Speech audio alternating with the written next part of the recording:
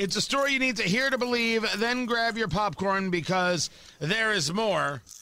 The State of the Union tonight, and I give it to Jimmy Fallon, who's got the good joke. Yeah, Biden's been going through a tough time, so in order to gain support, just for tomorrow, he's changing his last name to Zelensky. That's a good joke. That's a very, very, very good joke. Well done and well played. Not well played, Whoopi Goldberg, not talking about the State of the Union, talking about the worldwide response to Russia's invasion. People are doing is they're standing up and helping folks get out. They're trying to help people get out. And the other thing is, and I want to commend the world because nobody's happy about this. Nobody. There's amazing. You know, even China doesn't seem to be accepting what is being put out. And so China is absolutely accepting.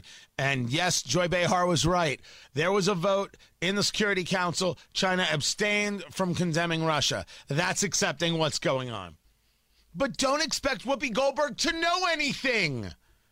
She doesn't. This is not her milieu. So why do we look to her to be able to have these conversations? And you know they won't bring an expert on. They won't bring anybody on to correct her. She just says things that she thinks and has no value whatsoever. Silly, silly people.